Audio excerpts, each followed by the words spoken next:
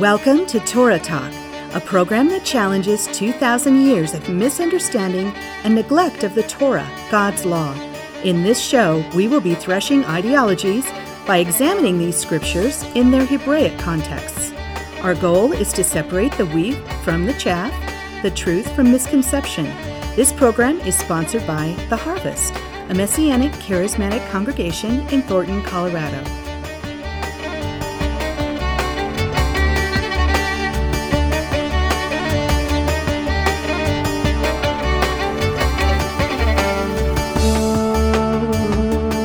It is the season of his birth.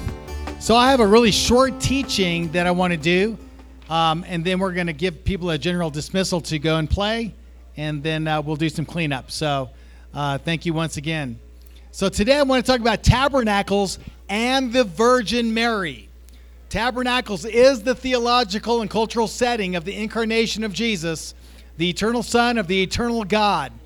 And he came by way of a supernatural, miraculous conception and a very humble birth. As Isaiah prophesied, he would be born of a virgin and be known as Immanuel, God with us. As glorious and as exciting as this is, it spelled trouble for the young woman named Miriam, or Mary, who was a virgin betrothed to Joseph. So in this short teaching, we'll take a closer look at Mary's calling to conceive and bear the eternal Son of the eternal God.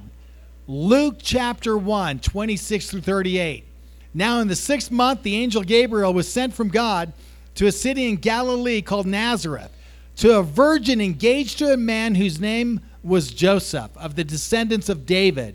And the virgin's name was Mary. Keep in mind, Mary was a young woman. Most scholars say she was right around that 15, 16, maybe 17 years of age, but she was a young woman, and she was a virgin. She had not known any man sexually. She's a young virgin woman betrothed to the love of her life, Joseph. Verse 28, and coming in, he said to her, "Greetings, favored one, the Lord is with you." So note that Mary was favored of God. God highly favored Mary. Now in the Catholic Protestant tradition, you have Mary either being worshipped or rarely, if ever, mentioned. It's two ends of the spectrum. Today I hope we get that middle ground and begin to understand who Mary was. Favored of God. And the angel said, God is with you. And that's in contradistinction to all the other women in Israel. In other words, she stands out head above all other women in Israel. Favored of God, chosen of God, and God is with her in a unique and powerful way. Verse 29, but she was very perplexed at this statement and kept pondering what kind of salutation this was. The angel said to her, "Do not be afraid, Mary, for you have found favor with God." So again, this is an extraordinary woman in the heart of God.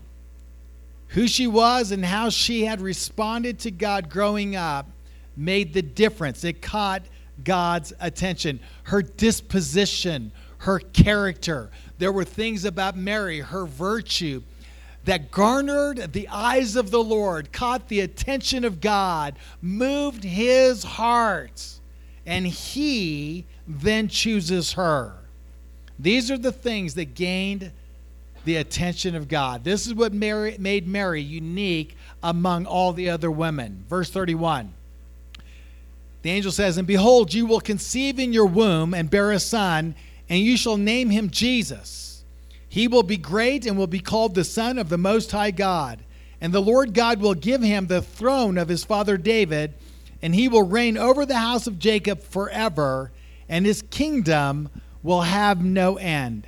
Now we can only imagine what Mary's hearing in her ears as this angel proclaims the very phraseology, the very promises about the Messiah that Isaiah prophesied hundreds of years earlier. She's chosen.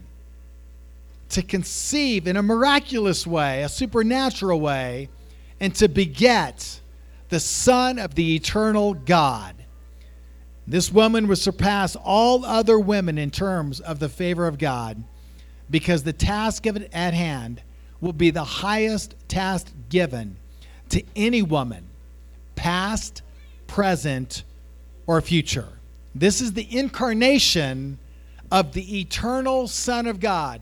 He always existed, one with God, and somehow he's going to enter her womb and be born by her, nurtured by her, raised by her. You can imagine how overwhelming this would be for Mary.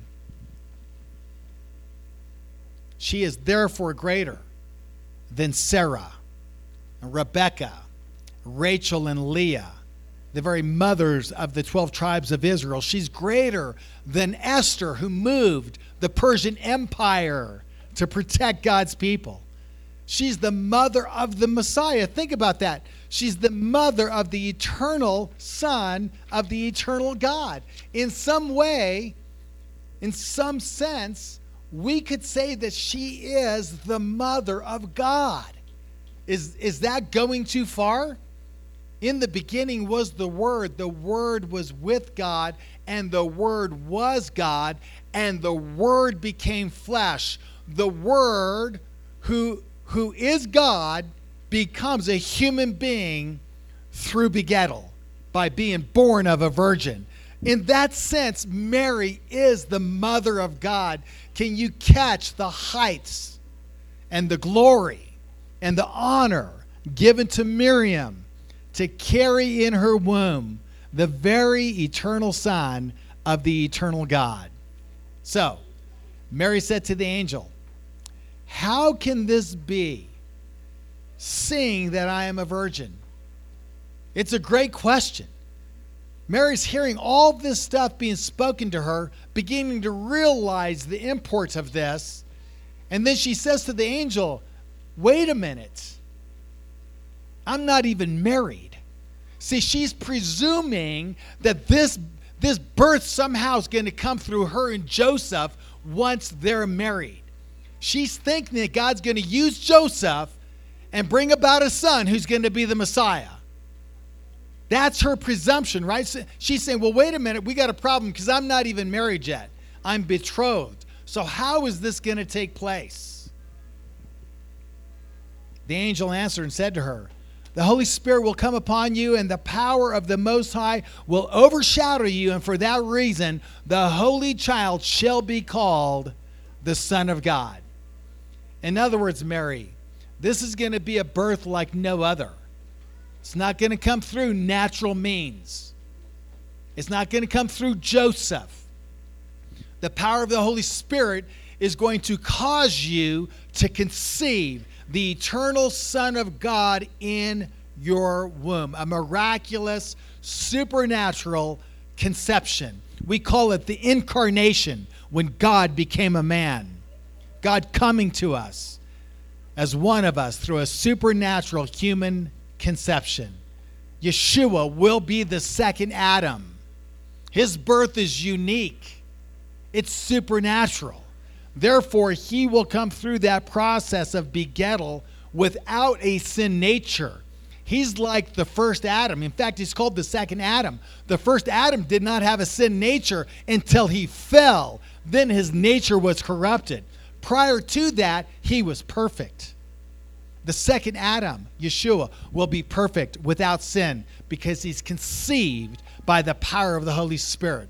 This is what makes his birth different from all other births. And this is what makes Mary's conception different than all other women who have conceived. And behold, verse 36, even your relative Elizabeth also has conceived a son in her old age. And she who was called barren is now in her 6th month. For nothing will be impossible for God. And Mary said, "Behold, the bondslave of the Lord. May it be done to me according to your word." And the angel departed from her. Now we read that, and most often overlook really what it's saying. When Mary said, "Behold, the bondslave of the Lord, may it be done according to your word," she wasn't saying, "Hey, this is a great idea. Can't wait for this to happen. Man, this is like my will. Let it be done." No, she's saying, "I'm a bondslave. Who am I to say no?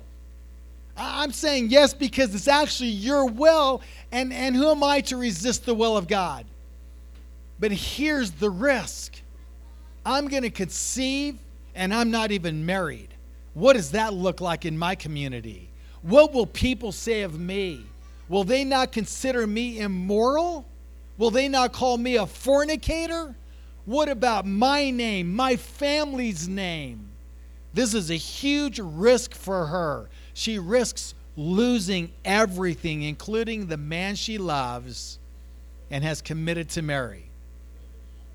But for her, her love and faith in God is greater than all of that. In fact, it's what transcends these fears and risks. And this is the glory of Mary, by the way. This we see as the character and virtue of Mary. She could have said no.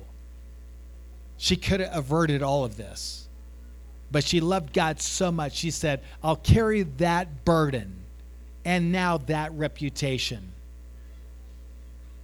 Your will be done."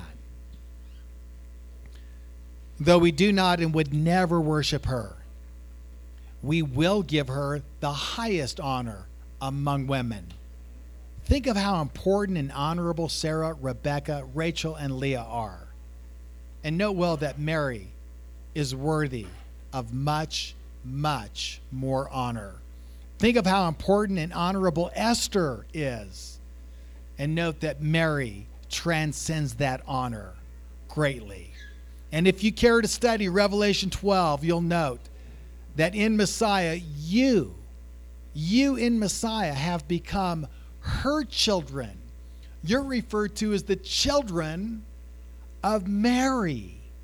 We too are the children of Miriam.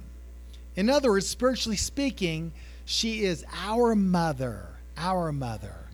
So let's honor Mary in this season as well.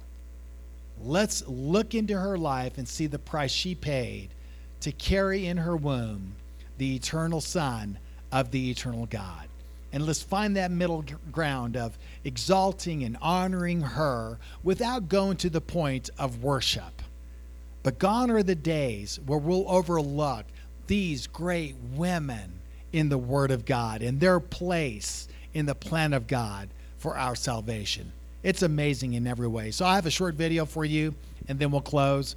So if we can turn off the lights back here. We have a video that is about depicts Mary and her in her birth. So I hope you enjoy this. What an amazing depiction of the birth of Messiah. I really liked when they look down at where they're going to go in and have the baby, and it looks like a little sukkah. If you caught that, it's powerful. Okay, so in conclusion, the birth of Jesus was a supernatural phenomenon. Born of a virgin who never knew anyone sexually. It was by the power of the Holy Spirit that she conceived. She was and is and will remain honored above all women, both now and forevermore. For this we too honor her above all other women. She's not only the mother of the eternal Son of God, she is our mother. Therefore we will highly exalt her, not worship her, but highly exalt her, giving her the same favor and the same honor that our Father in heaven has already given her. So now may God increase our joy in this season as we broaden our understanding of all that surrounds this Holy Week of his birth. Teach your children well. Read to them the accounts of his birth this week. Use the sukkah to tell the stories. Give them a visual through a nativity scene. And don't forget, lots of food, lots of singing and dancing, and fellowship with others this week. Throw a sukkah party and go to a sukkah party. Make it a big deal. This is the glory of the birth of Yeshua HaMashiach, Jesus the Christ. Chag Sameach.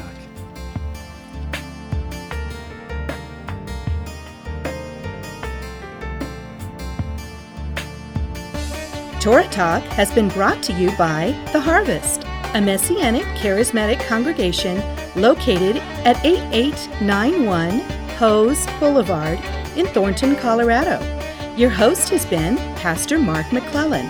Join us for Sabbath services at 1 p.m. next Saturday afternoon. For more information, please call us at 303-761-9948 or visit our website at www.graftedin, that's graftedin.com. God bless you and shalom.